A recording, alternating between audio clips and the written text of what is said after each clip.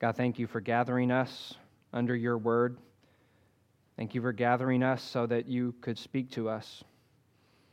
God, I pray that when we hear your word, God, I pray you would help us to cherish it and tremble at it and love it.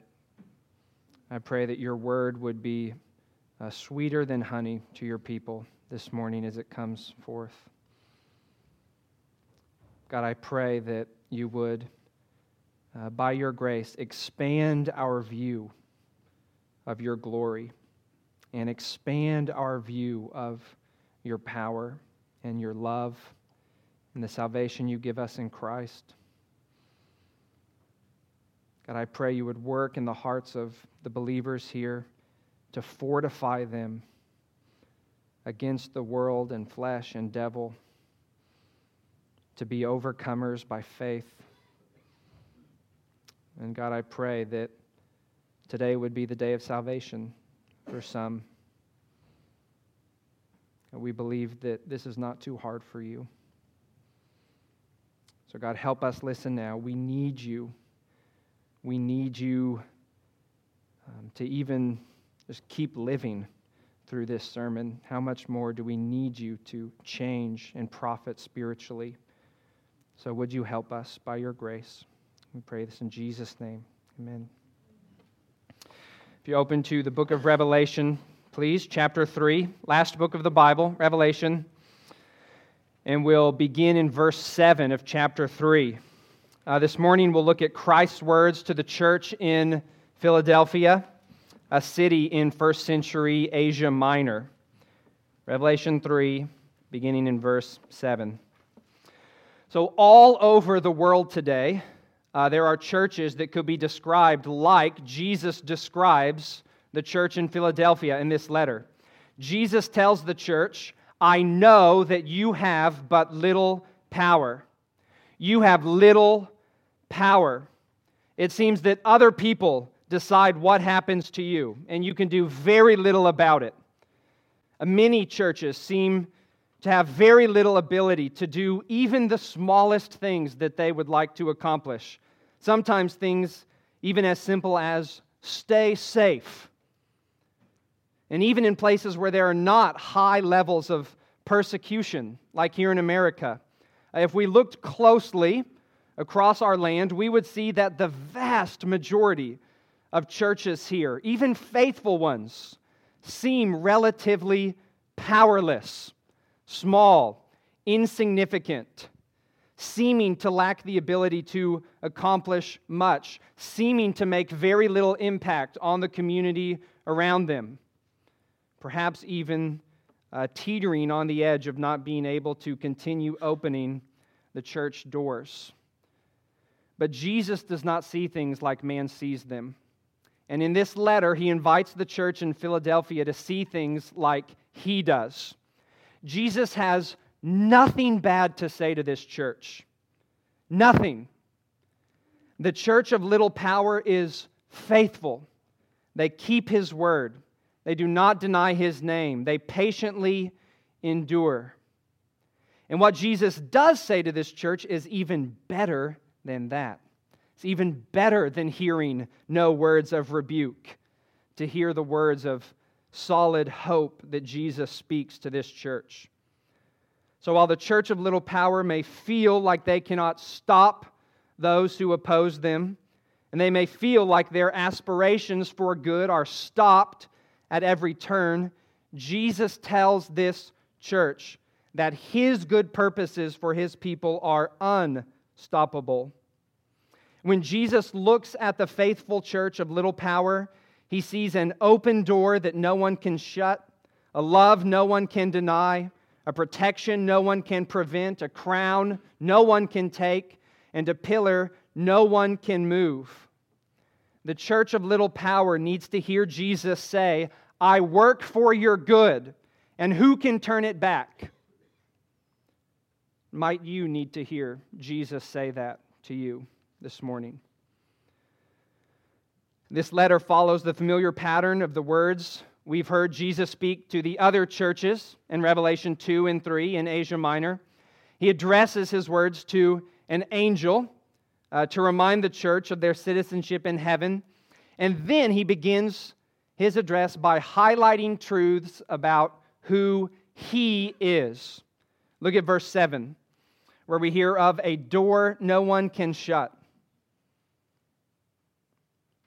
And to the angel of the church in Philadelphia write, the words of the Holy One, the true One, who has the key of David, who opens and no one will shut, who shuts and no one opens. In these opening words, Jesus makes use of a verse from the book of Isaiah, and that's a sign of things to come. Jesus makes use of Isaiah several times in this short letter. Here he uses Isaiah 22:22, which says, and you'll hear the clear resemblance here, Isaiah 22:22, I will place on his shoulder the key of the house of David. He shall open and none shall shut, and he shall shut and none shall open. Now, this verse in Isaiah is actually not a prophecy about Jesus. It's actually a prophecy about a royal official named Eliakim, who served under King Hezekiah, who was the king over God's people in Isaiah's time. Okay, so Hezekiah was the king in David's kingly line. And I hope you remember that God promised to establish the throne of David forever. And the book of Revelation and the whole New Testament teaches us repeatedly that Jesus is this king from David, the Jewish Messiah. He is God the Son, who comes to be born as a man in the lineage of David to reign over God's people as king. And so in part, Jesus says he has the key of David to say that he is the king that God promised, who will reign forever over everything. Now, in Isaiah's day, it was almost 800 years before Jesus spoke to Philadelphia. Hezekiah was the descendant of David who was reigning at that time. And Isaiah predicted a royal official of his, Eliakim, would receive the key of the house of David. And the guy who was the household manager at that time would be booted. So what does this mean? Well, it means that Eliakim would be given the authority to make binding decisions in David's kingdom, in Hezekiah's household. The key of David on his shoulder means he would be given control in the royal household. So the doors he opened would be opened. And if he closed a door, closed it was. What he said went. Okay, he had undisputed authority in the household of the king. Do you see why Jesus might introduce himself using language like this to the church in Philadelphia? He's saying, you have but little power, and that's because you follow me. You need to remember that I have all power. There is no power above me. The key of David is on my shoulder.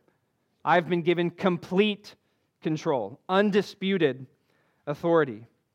So the purposes of Jesus are unstoppable. No one can successfully oppose this king.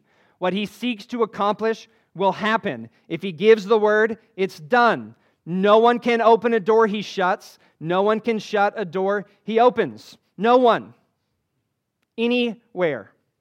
Ever.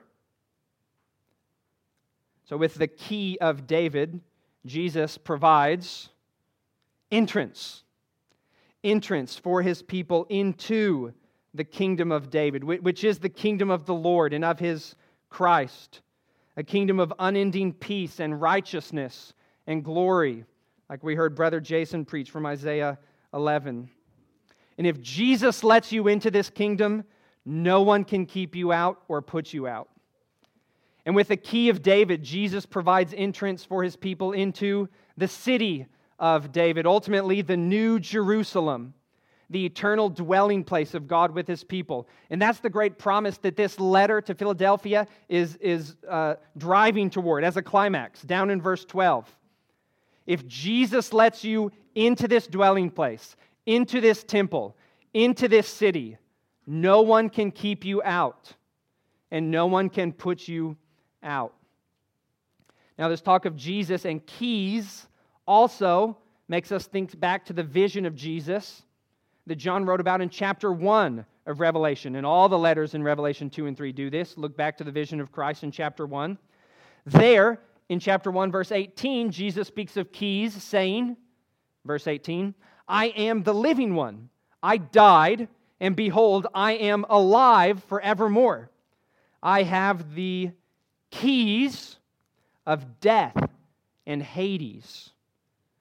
And so even when and if his people die, maybe if they are put to death, martyr, Jesus still is holding the keys. Even over Hades itself, he is in control of who goes in and of who stays out. So Christians are safe with Jesus even in death, because Jesus has the keys over that too.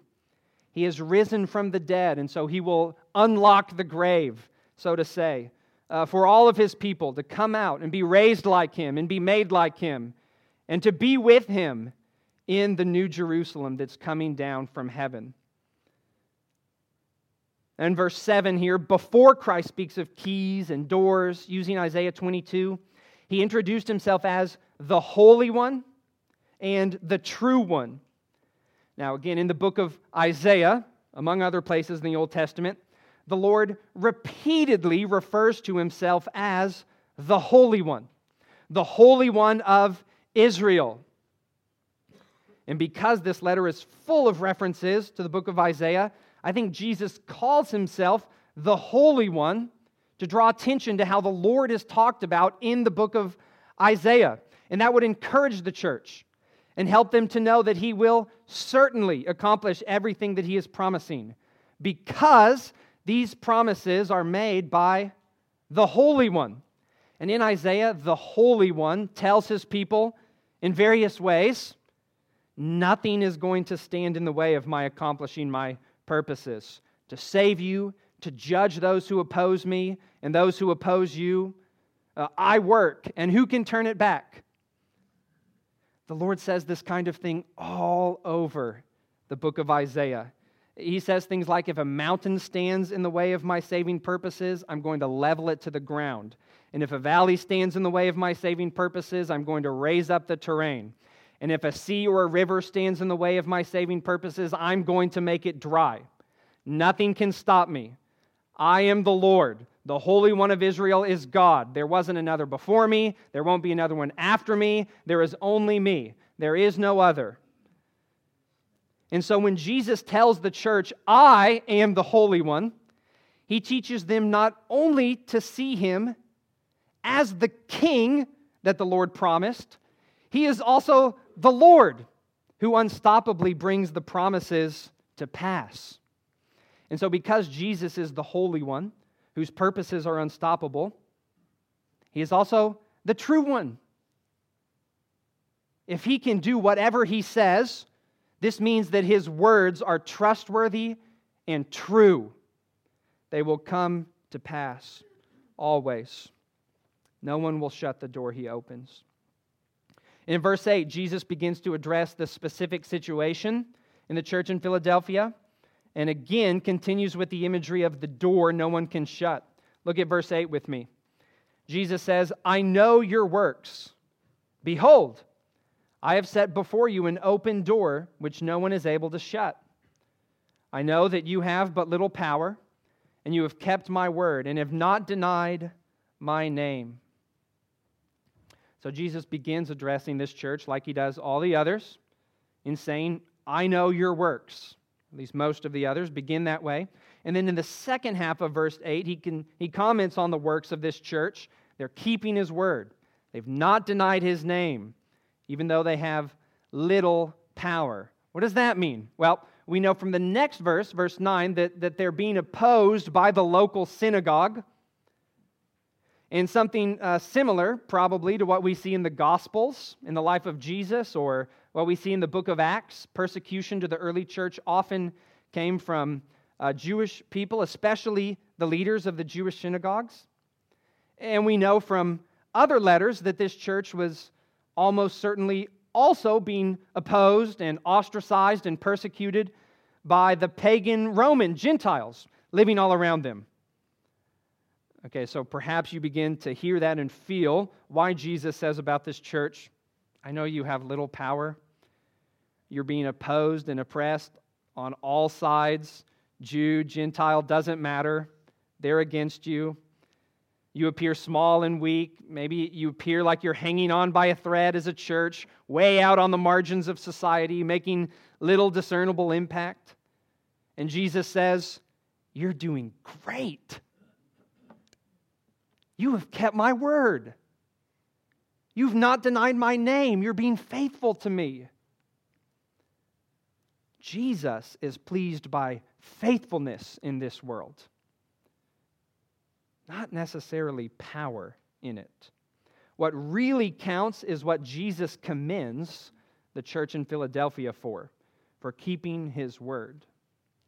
Now, is that what really counts in your eyes too? In your own life? You should be far more concerned about keeping Jesus' word and not denying his name than you are about gaining or keeping any influence, security, prosperity, power, or favor in this world. Now, it's interesting in this verse to see how Jesus, I think, intentionally interrupts himself while he is telling them that he knows their works. If you translated the verse with a parenthesis, maybe to make this a little clearer, you could read verse 8 like this. I know your works, open parentheses. Behold, I have set before you an open door, which no one is able to shut, close parentheses, that you have but little power.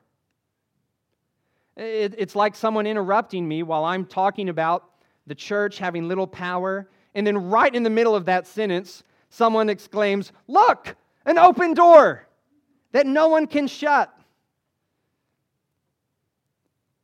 Jesus says, I see that you have little power. I see you are suffering. I see you are weak. And I want you to see something in the midst of that. Behold, that's what it says. Behold, look, I've put before you an open door, which no one is able to shut. So Jesus wants the church, on the one hand, to know that he knows that they have little power. That's important, really important. It's important for Christians who are suffering, for Christians who are dealing with much weakness, that Jesus knows this. He knows, he cares about our weaknesses and sufferings. But isn't it wonderful that in the middle of affirming that truth, Jesus interrupts himself to affirm an even more important truth? Now consider another connection between these affirmations of Christ in verse 8. The word translated able in the first part of the verse is a form of the same Greek word translated power just a little bit later in the verse. So Jesus says, in effect, I know you have little power, but I've opened a door before you that no one has the power to shut. Or I know you have little ability, you have little ableness, but no one is able to shut the door I've opened before you. Jesus wants the faithful church of little power to know, I've got the keys. I've got the keys. It may be hard for you to think this way, but you need to put on the eyes of faith and see that I am using those keys of control over everything, even right now. Right? Jesus doesn't say, hang in there. Sometime in the future, I'm going to open a door for you that no one will be able to shut. He says, look, it's open even now. He said, I have opened it. My unstoppable plans for your good are well underway, even now. You're going to make it to the New Jerusalem. Those gates are open and you're headed straight for it, because though you have little power, you keep my word and you confess my name. Do you see with the eyes of faith the good purposes of Jesus and His certain salvation in the midst of your suffering and weakness. If you are His, you need to remember that He is leading you to His city. And He has the keys, even over death. Nothing will stand in His way. Just keep holding on to His word and His name. In verse 9, Jesus continues to speak of His unstoppable plan for the church's good, but He changes the imagery now from a door that no one can shut to a love that no one can deny. Look at verse 9. Behold, I will make those of the synagogue of Satan who say that they are Jews and are not, but lie. Behold, I will make them come and bow down before your feet, and they will learn that I have loved you. Now, the enemies of the church that Jesus speaks of here are not people who are just pretending to be Jewish, and neither do they profess to worship Satan. These are actually Jewish people in the sense of being physical descendants of Abraham, Jewish by blood. But Christ's words here remind us, I think, of how we spoke about some of the synagogue leaders in His own day, especially the scribes and the Pharisees, right? Also Jewish children of Abraham by blood. And in John 8, Jesus, in talking with the scribes and Pharisees, responded to them saying, Abraham is our father. By saying, paraphrase, actually, no, you don't live like Abraham. The devil is your father. You live like him in how you respond to me. John 8. So the synagogue leaders in Jesus' day made it known they were more identified with Satan than Abraham, despite their ancestry, because of how they opposed Jesus. And similarly, the people in the synagogue in Philadelphia made it known that they were also more identified with Satan than Abraham, despite their ancestry, because of how they opposed Jesus' people, the church, the Christians in that city. You know, it's likely the Jewish leaders in Philadelphia persecuted the church in part to distance themselves from the Christians, as if to say, oh, no, don't everyone think that they're actually a part of us. These Christians claim to belong to the Holy One of Israel, to know and serve and be saved by the God revealed in the book of Isaiah. They don't know our God. They don't have claim on Him. And it's very likely that at least some of the church members in Philadelphia had been excommunicated from the synagogue, right? Jewish people who came to faith in Christ, or Gentiles who came to faith in Christ and then tried to go participate in the life of the synagogue because the scriptures were read there, like we see in the book of Acts. Jesus does not want the church to be discouraged by the door of the synagogue being shut to them. He wants them to look at the door that's been opened to them, right? He's in control of the one who belongs in the kingdom of God and in the Lord's temple and in the New Jerusalem. And that door is open for all who trust Him. It's true. That is true. Jesus said in verse 9, these unbelieving Jewish synagogue leaders lie, but He, verse 7, is the true one. They can trust His words. And in the context of this intense persecution at the hands of the synagogue, Jesus wants the church to see something else really remarkable. Again in verse 9, like in verse 8, here again Jesus says, look, behold, I see how you suffer. Now I want you to see your persecutors coming before you and acknowledging that I've loved you. I've chosen to save you and make you my people, and a day is coming when no one is going to be able to deny the way that I've loved you. You see it? Look, Jesus says it twice in this verse. Behold, I will make those of the synagogue of Satan who say they are Jews and are not, but lie. Behold, I will make them come and bow down before your feet. Now, this astounding promise is drawn from the book of Isaiah. There are a few verses in Isaiah where the Lord pledges this kind of thing, that He'll bring the enemies of His people Israel before His people to bow down before their feet. Isaiah 45:15 is one of them. It says, "They shall come over to you and be yours. They shall come over in chains and bow down to you. They will plead with you, saying, 'Surely God is in you, and there is no other, no God beside Him.'" And similarly, Isaiah 49:23. 49:23 says, "With their faces to the ground they shall bow down to you and lick the dust of your feet. Then you will know that I am the Lord, and those who wait for me shall not be put to shame." I think the verse in Isaiah that has the strongest resonance with this text in Revelation comes from Isaiah chapter 60. Isaiah chapter 60. In verse 12, the Lord tells Israel through Isaiah, "The nation and kingdom that will not serve you shall perish. Those nations shall be utterly laid waste." And then listen to this in verse 14. "The sons of those who afflicted you shall come bending low to you, and all who despised you shall bow down at your feet, and they shall call you the city of the Lord, the Zion of the Holy One of Israel."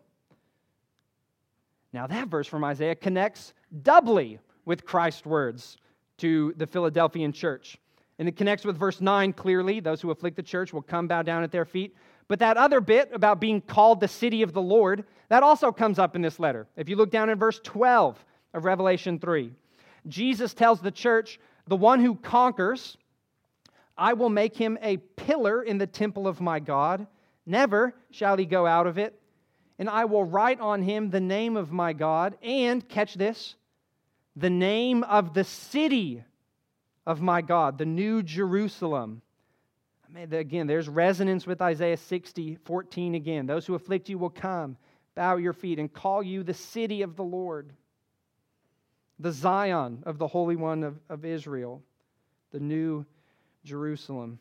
Now, it's somewhat ironic that when Christ applies these promises to the church in Philadelphia, it's the unbelieving Jewish people in the synagogue who are playing the role of the enemies of Israel in the Old Testament.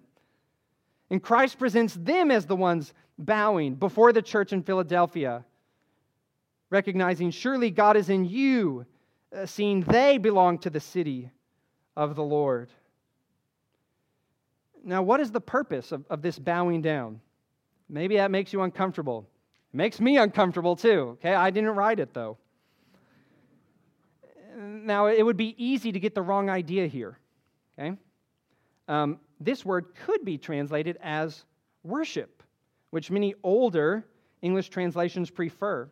And if the idea of worship is what is in view here, then what Christ is foreseeing is actually the salvation of some of the unbelieving Jews. When they recognize and turn to faith in the Messiah and see that the Lord is with His church, so they come to worship Him and humble themselves before the church they previously persecuted, and then join them in singing to the Lamb who saves. And that would be very much like what we read in Romans 11, that the salvation of the Gentiles provokes unbelieving Jewish people to turn to Christ and be saved. Now, certainly, what Paul says in Romans 11 is true and will happen, but I don't think that's what's in view here in Revelation 3, because all the promises in Isaiah about people bowing down to Israel seem pretty clearly to be a demonstration of God's judgment upon them and the vindication of His people, and not a sign of those people's conversion. So what is this bowing down? Well, consider, for example, Philippians 2, how all will bow the knee to Christ one day, even those who remain His enemies, because they will see and be forced to acknowledge that He is the Lord. And likewise, I think this imagery of the persecuting enemies of the church bowing before the church communicates an an acknowledgement, an acknowledging that Christ is the Lord and that the church is His people, that theirs is the kingdom. And verse 9 says specifically that this bowing is an act of acknowledgement. The enemies of the Philadelphian church will acknowledge something very clearly. And what was that? They will learn that I have loved you. That also, according to most commentators, and I agree with them, also is another allusion to a verse in Isaiah 43, 3 and 4, where the Holy One says, I am the Lord your God, the Holy One of Israel. I give Egypt as your ransom, Cush and Seba in exchange for you, because you are precious in my eyes and honored, and I love you. Amazing. During Jesus' life, He went to a synagogue, a Jewish synagogue, and He pulled out a scroll of Isaiah and read it. And so it's almost certain verses like this were read in the synagogue of Philadelphia from the scroll of Isaiah that should have been here. And Christ speaks to the church in a way that upends probably the expectations of the unbelieving synagogue leaders. They would be made to learn the Holy One of Israel loves the church of little power, whom they persecuted. And this is a very powerful picture, isn't it? I mean, Jesus doesn't simply reaffirm His love for and commitment to His church here. Jesus says one day His love and commitment to His church will be something that no one can deny. Everyone will acknowledge that He is the Lord. Everyone will acknowledge that Jesus is also the great lover of His people. So when Christians face trials and weakness and suffering of various kinds, we need to see, we need to behold in the midst of that suffering, not only the unstoppable power of Jesus for us, but also the undeniable love of Jesus for us. The Christian of little power needs to hear God speak like He does in Isaiah 43:4. You are precious in my eyes and honored, and I love you.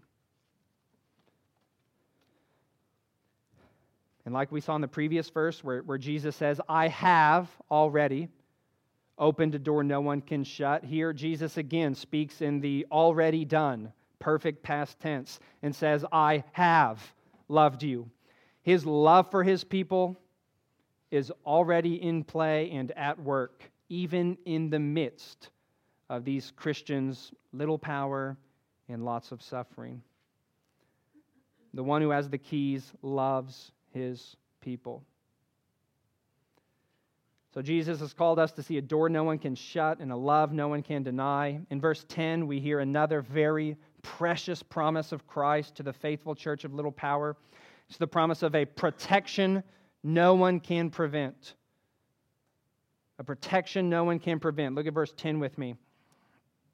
Because you have kept my word about patient endurance, I will keep you from the hour of trial that is coming on the whole world to try those who dwell on the earth.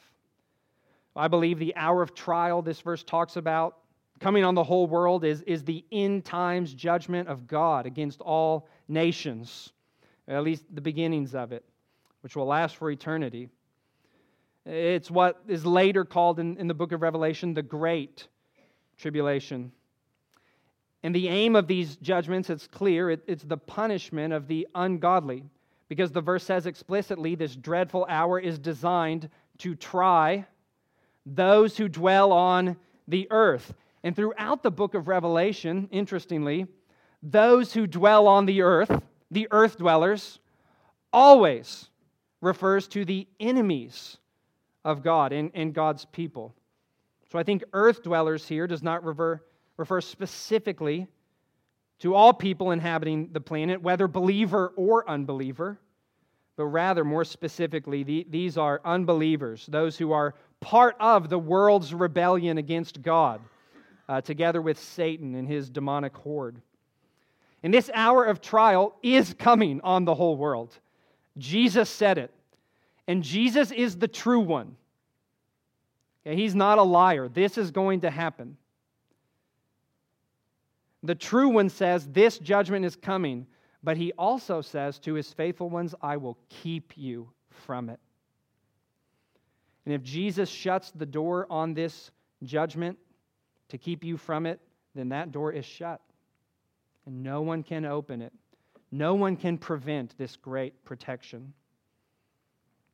In verse 12 of this letter, the Lord tells the church in Philadelphia that he will write the name of God on these Christians and also write his own new name. Now that signifies primarily ownership. Happily, we are made a people for the Lord's own possession. But if we connect this idea about having the name of God on us to the rest of the book of Revelation, then it likely also connotes protection from God's judgment. Just like Christ is promising here in verse 10. Later in the book of Revelation, those who bear the seal of God or the name of God are protected, while God's judgments fall specifically on those who have the mark or name of the beast on them, clearly in distinction to having God's mark and name on them. Revelation 7:3, an angel says, do not harm the earth or the sea or the trees until we have sealed the servants of God on their foreheads. Revelation 9:4, a judgment of God is ordered to harm only those people who do not have the seal of God on their foreheads. And so the church of Little Power will have God's name put on them, and this signals, among other things, their protection from God's judgments. Now, the only other time that Jesus uses this phrase to keep from something is in an important parallel in John 17. And this, John 17, the high priestly prayer, has several connections, if you study it, to this letter to the church in Philadelphia. Jesus prays about his disciples who have kept his word, like the Philadelphian church has, that they would be kept from Satan, like the Philadelphian church has promised to be kept from the great hour of trial. And also, like in Revelation 3, Jesus prays in John 17 that his disciples would be kept in the name of God. And Jesus distinguishes them from the world, like the book of Revelation distinguishes believers from those who dwell on the earth. John 17:15, Jesus says, I do not ask that you take them out of the world, but that you keep them from the evil one.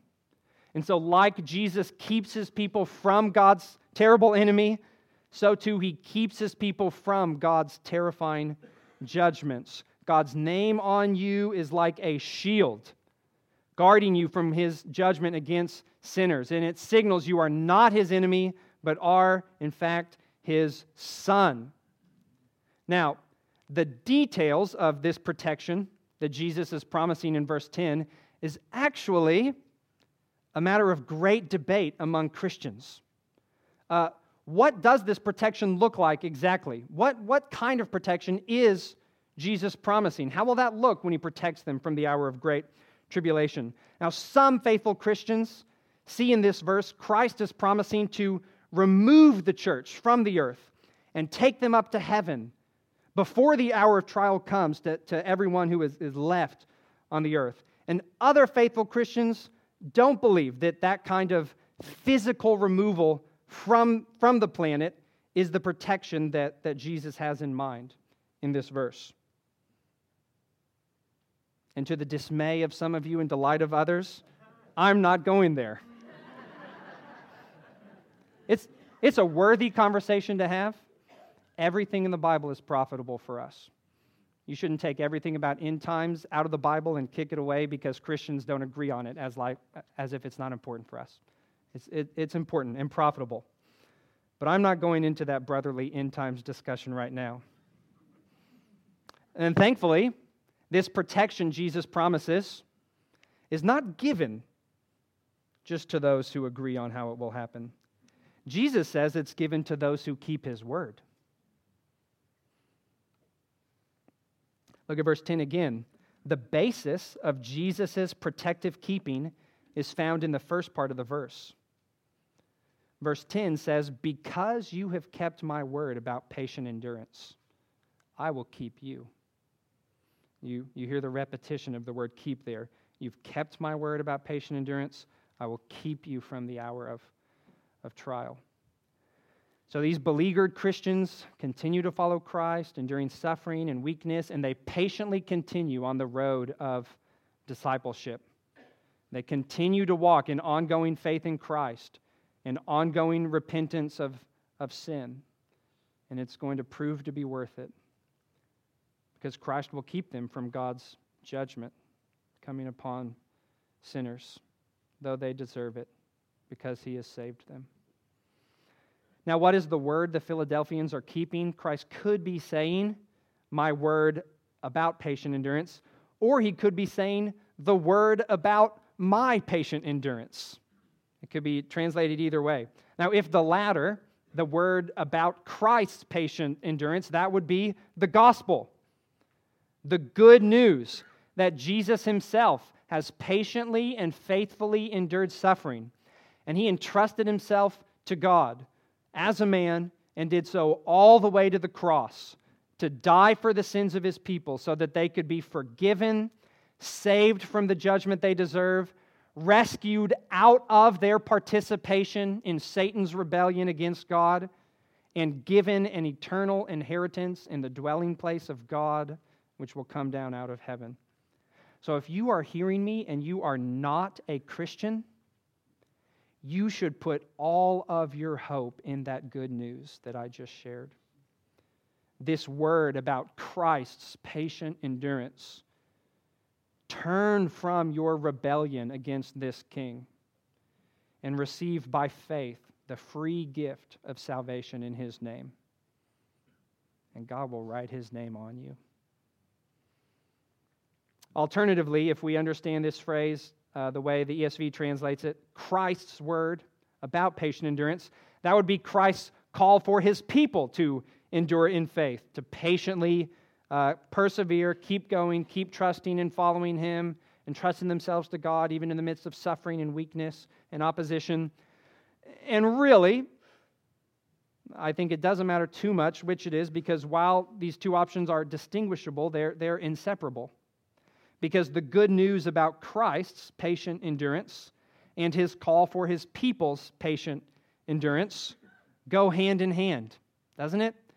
Jesus told His disciples He was going to a cross to save them. And then He said, if you want to be my disciples, you take up a cross and follow me. Patient endurance in following Jesus is what faith in the gospel looks like. When John introduced himself to the 7 churches of Asia in Revelation chapter 1, he says patient endurance in Christ is part of what he and all Christians have in common with each other, in addition to being partakers of the kingdom of God together. Revelation 1:9, John says, I, John, your brother, and partner in the tribulation and the kingdom and the patient endurance that are in Jesus. The great protection Jesus promises in this verse should motivate us to patiently endure in following Jesus now. You don't need first and foremost to worry about keeping yourself from ultimate harm, because Jesus has promised to do that for you. He's promised to keep you from God's judgments against sin if you entrust yourself to Him. Jesus will keep us from ultimate harm, and so we are to focus instead on simply keeping His word, believing the gospel, clinging to Him, patiently following Him another day, and then another day, and then another day, for all the days of our life. And for all the Christians who do that, which is for all true Christians, Jesus promises a crown no one can take. That's in verse 11, a crown no one can take. Look there. Jesus says, I'm coming soon, Hold fast to what you have, so that no one may seize your crown. And that phrase at the end, no one may seize your crown, should make you think of Christ's unstoppable purposes for his people's good, wherein he said, no one will close the door that he's opened. No one's going to shut the open door. No one's going to take this crown for all who follow him. And now this crown is not likely the crown of a ruling monarch, though that imagery wouldn't be inappropriate for Christians since we are to reign with Christ and participate in his rule. But rather, I think this crown refers to the victor's crown, like the wreath that would be placed on the head of victorious athletes or victorious military personnel. How encouraging for the church of Little Power to hear this. You've got something no one can take away from you.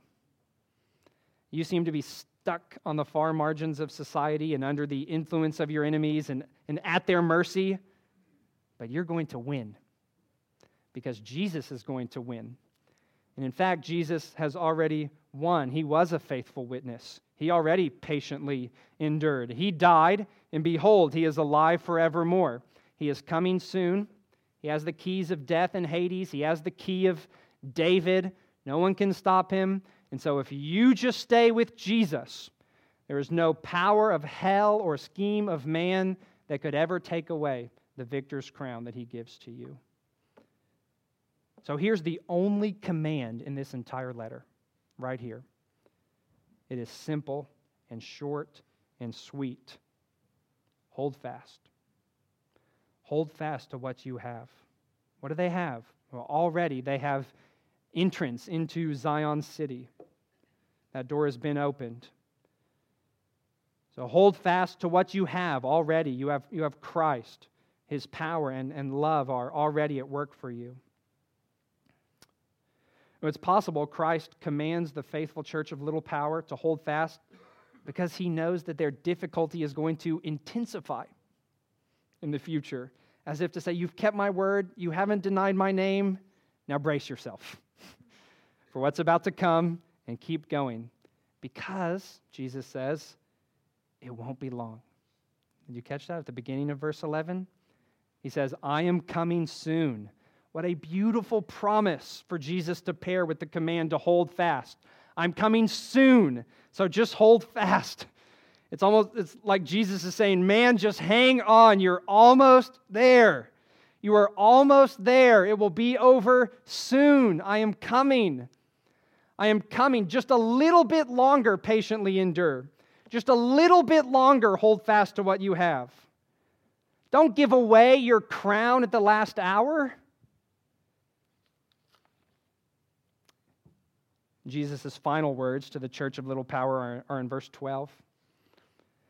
And he promises to make them like a pillar no one can move. A pillar no one can move. Look at verse 12. The one who conquers, I will make him a pillar in the temple of my God. Never shall he go out of it. And I will write on him the name of my God and the name of the city of my God, the New Jerusalem, which comes down from God out of heaven, in my own new name. Now, we've already talked about these promises somewhat as we've thought through the previous 5 verses, but there is so much more in these words to enjoy. The one who conquers is the one who holds fast and keeps his word.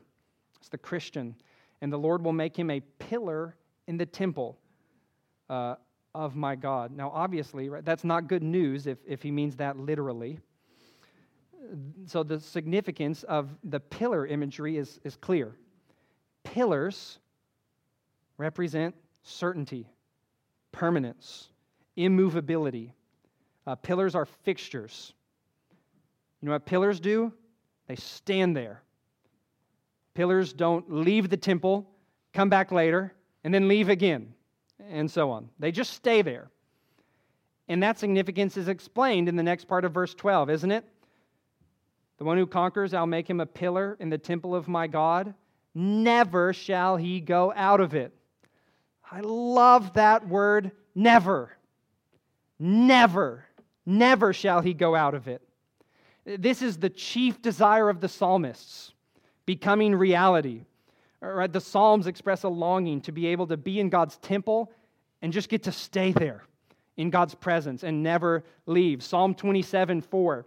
One thing I have asked of the Lord, that I will seek after, that I may dwell in the house of the Lord all the days of my life, to gaze upon the beauty of the Lord, to inquire in his temple. The end of Psalm 23. Surely goodness and mercy shall follow me all the days of my life, and I shall dwell in the house of the Lord forever. Now, what is this temple Jesus speaks of? It's the New Jerusalem, the new heavens and the new earth, the eternal dwelling place of God with his people. John sees a vision of it at the end of the book of Revelation and tells us about it. In chapter 21, John says, I saw a new heaven and a new earth, for the first heaven and the first earth passed away. There's no longer any sea. And I saw the holy city, the New Jerusalem, coming down out of heaven from God, made ready as a bride adorned for her husband. And I heard a loud voice from the throne saying, Behold, the tabernacle of God, the dwelling place of God, the tent, temple of God. The tabernacle of God is among men, and he will dwell among them, and they shall be his people, and God himself will be among them. So the temple dwelling place of God that the church will enjoy as a fixture will not be a building in the new creation, because later in Revelation 21, verse 22, John says, I saw no temple in the New Jerusalem, for the Lord God the Almighty and the Lamb are its temple. And actually, there are measurements given for this temple that comes down out of heaven, and it's a perfect cube. And the other thing that's a perfect cube that's made of gold, like the New Jerusalem in the Bible, is the Holy of Holies. The temple, it's like the whole of the New Jerusalem is one big Holy of Holies where God dwells in his manifest glory. And Jesus promises the Christians in the little church of little power that they'll all be like pillars in that place, never leaving, certainly belonging, dwelling in his dwelling place all the days of their eternity. And along these same lines, Jesus in verse 12 promised the church that he would write the name of his temple city on them. The one who conquers, I'll write on him the name of the city of my God, the New Jerusalem, which comes down from my God out of heaven. And just listen to some of how this city is described. John says, I saw the holy city, Jerusalem, coming down out of heaven from God, having the glory of God. Its radiance like a most rare jewel. The city was pure gold, like clear glass. The foundations of the wall of the city were adorned with every kind of jewel. The 12 gates were 12 pearls, each of the gates made with a single pearl. And the streets of the city was pure gold, like transparent glass. And the city has no need of sun or moon to shine on it, for the glory of the Lord gives its light, and its lamp is the sun. Nothing unclean will ever enter it. And then I saw a river of the water of life, clear as crystal, coming from the throne of God and of the Lamb, in the middle of its street. And on either side of the river was the tree of life, bearing 12 kinds of fruit every month. The leaves of the tree were for the healing of the nations. There will no longer be any curse, and the throne of God and of the Lamb will be in it. And his bondservants will serve him, and they will see his face, and his name will be on their foreheads. And there will no longer be any night, and they will not have need of the light of lamp or the light of the sun, because the Lord God will illumine them. And they will reign forever and ever. And Jesus tells the weak, insignificant, faithful church he's going to write the name of this city on them. They belong there because they patiently endure in faith in Jesus. And their loving Savior is the King of this great city. He's got the keys, and he's propped the door open for all his people to come into it and never leave, for you to come into it if you will trust him. Now, how pitiful would it be to trade away being included in this temple city in order to gain being included in the synagogue of Philadelphia?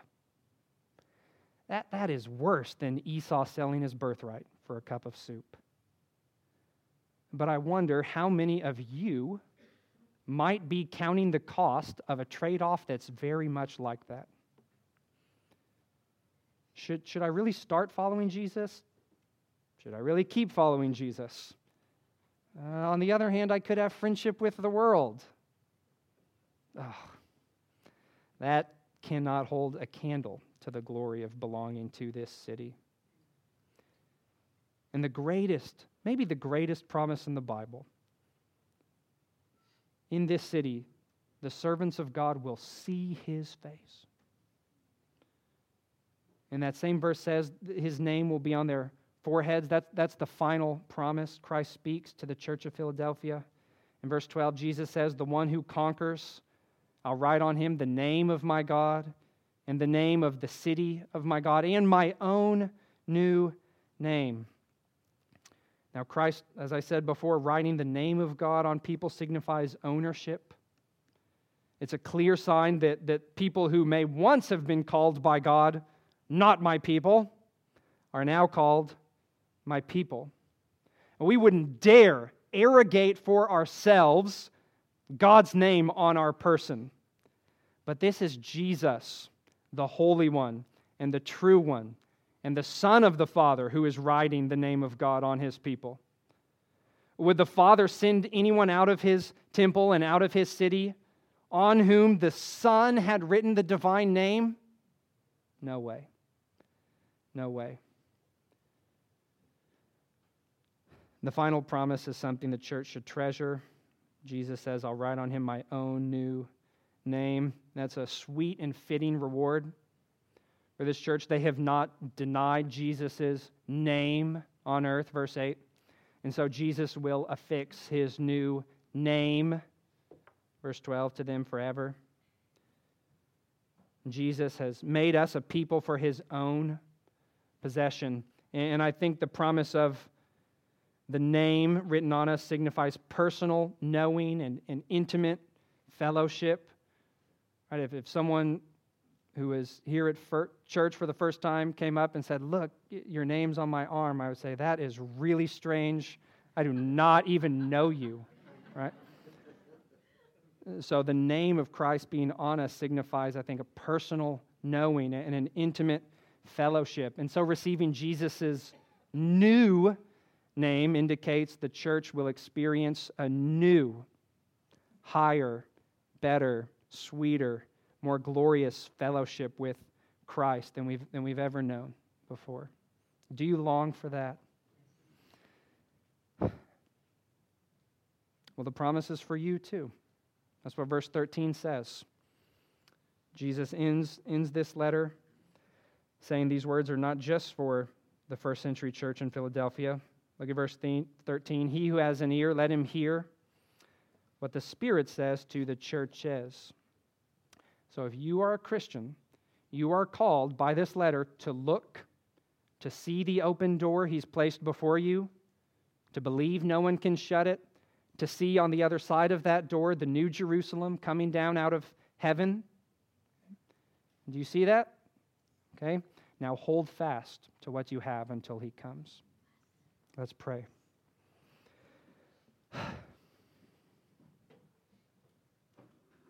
God, thank you for this word. We thank you that you are pleased with faithfulness and that you give us grace to be faithful to you. God, would you help us to hold fast to what we have until Christ comes? And I pray that you would help us to worship and love your Son, Jesus, more purely and intensely in our heart because of the word you've spoken to us today. We pray this in Jesus' name. Amen.